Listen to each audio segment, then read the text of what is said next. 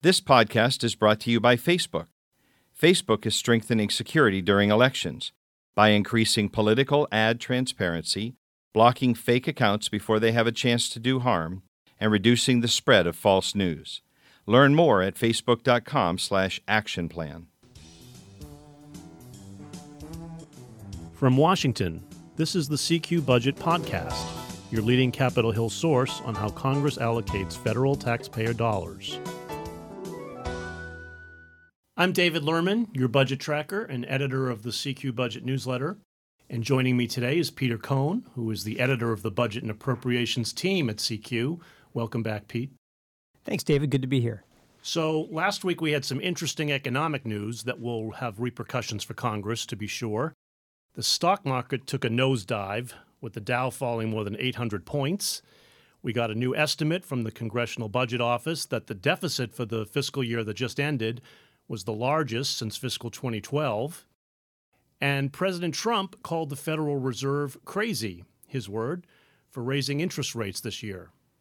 So, Pete, what's behind the stock market drop, do you think, and should we be surprised by rising interest rates? Well, first of all, let me just say that nobody should take financial advice from me, but just offering kind of some personal opinions here. And a lot of this has been said; it's been out there in the financial press and so forth. But last week the news was essentially the stock market. There was not one precipitating factor that led to the dive in the stock market. It was just kind of one seller begets another. Just there was a panic, and people just there was a flight to safety. And so, typically what happens in this kind of environment, there was a stampede to the exits. There was a lot of concern about the so-called FANG stocks. That's Facebook, Amazon, Apple, Google, Netflix. Things that were happening with those particular stocks that have had huge run-ups over the past year. People kind of looked at these and said, okay, maybe it's time to take a breather. And so there was a big drop there. And since those are such major components of the major stock market indices, the S&P 500 in particular, it had a huge effect dragging down the rest of the market. Now, in terms of interest rates, this is not a new story either. Interest rates have been progressively on the march. A lot of this has to do with what the Fed is doing. And this is what the president was talking about last week when he said they're quote-unquote crazy. President Trump would not be the first president to try to jawbone the Fed into his preferred policies. The Fed has definitely shown an independent streak. They've always been independent.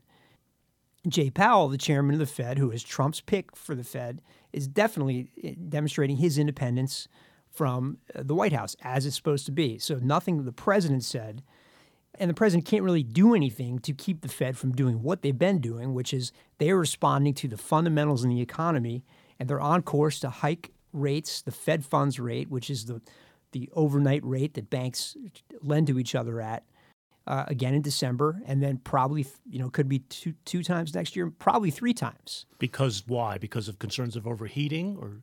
Yeah, I mean, basically, this is the normal course of how the short-term rate operates. You have improving economic fundamentals, and you've been in this low-rate environment for so long now, since the financial crisis, since Ben Bernanke cut rates so substantially that they basically were just now climbing out of that back to kind of the more normal historical levels.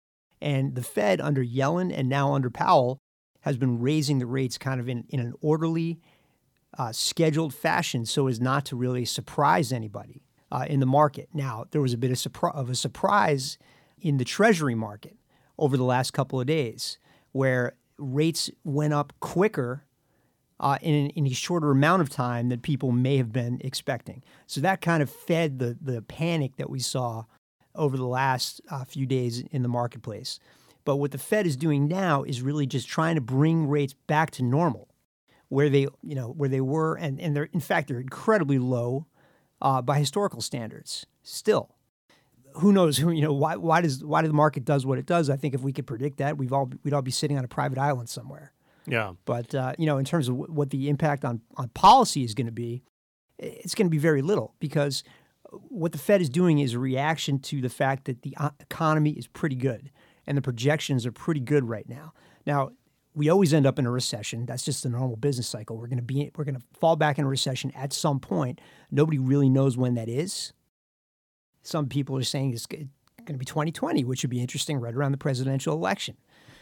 We fall back in a recession. So the president, is definitely cognizant of this fact that we are in a business cycle that could potentially end badly. And the last thing he wants to do is to have that sped up by the Fed moving too quickly.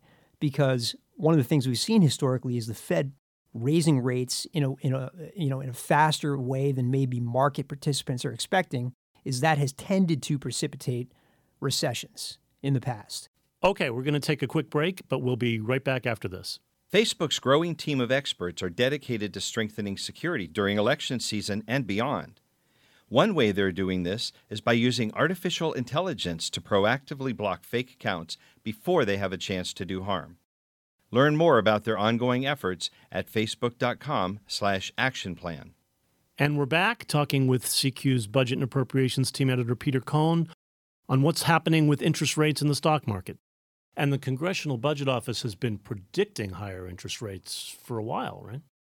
Yeah, I mean, the fact that rates are on the march is not news to anybody. Again, what the surprise was which the speed in which the market participants, bondholders around the world reacted to various factors that they were seeing in the economy and in the marketplace. But also what happens is when the stock market, when equities sell off to the extent that they did, you also tend to see people piling back in to treasuries. There was a run-up in the 10-year treasury, which is kind of the benchmark that everybody focuses on, the 10-year treasury note.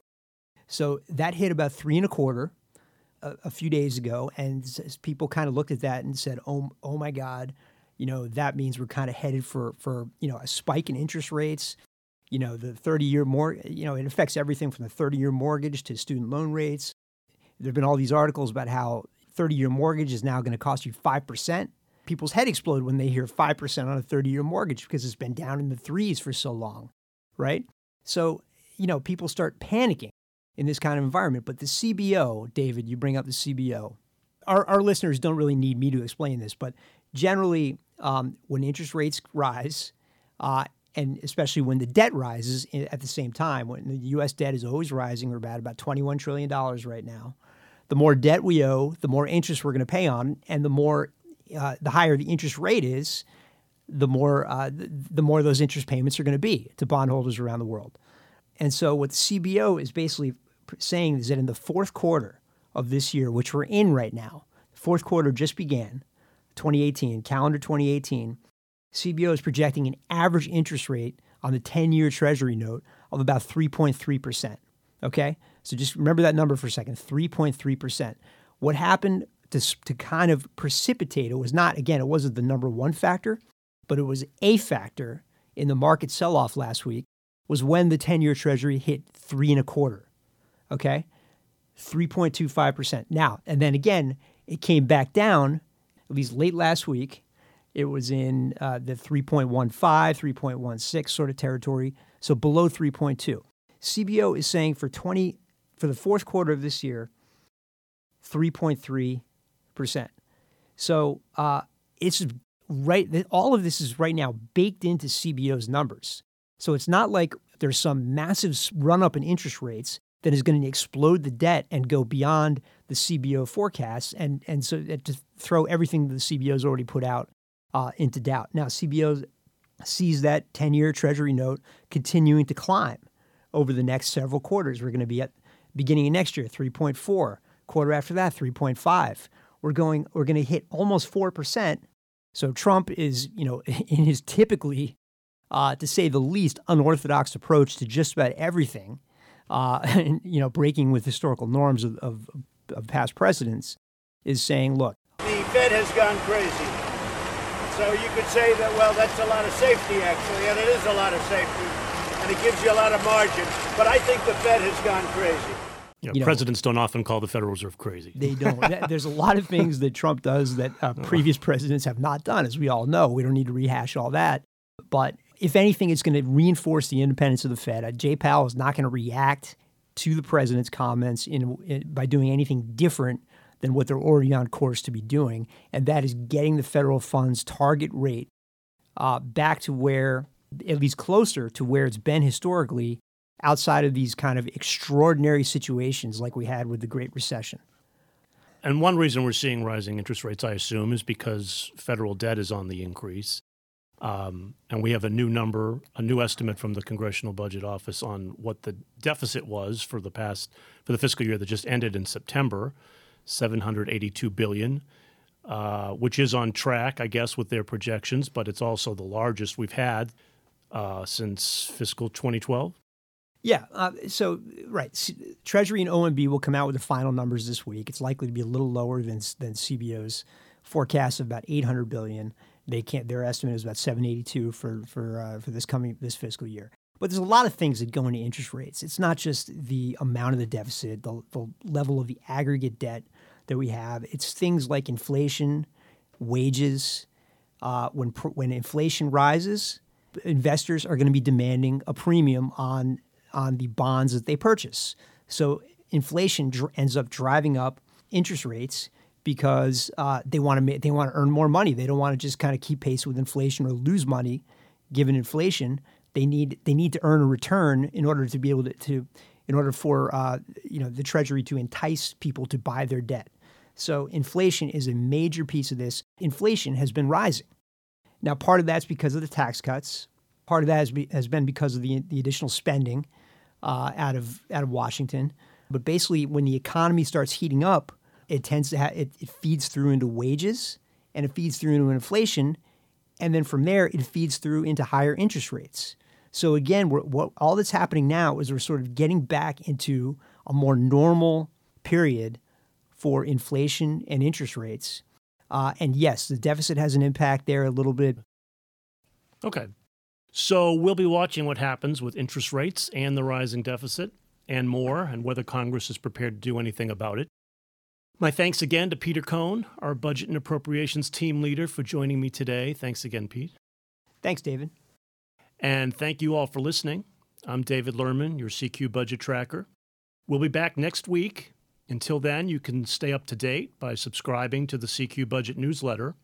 You can subscribe to this podcast on iTunes, NPR One, Spotify, or wherever you listen to your podcasts. And please rate us on iTunes.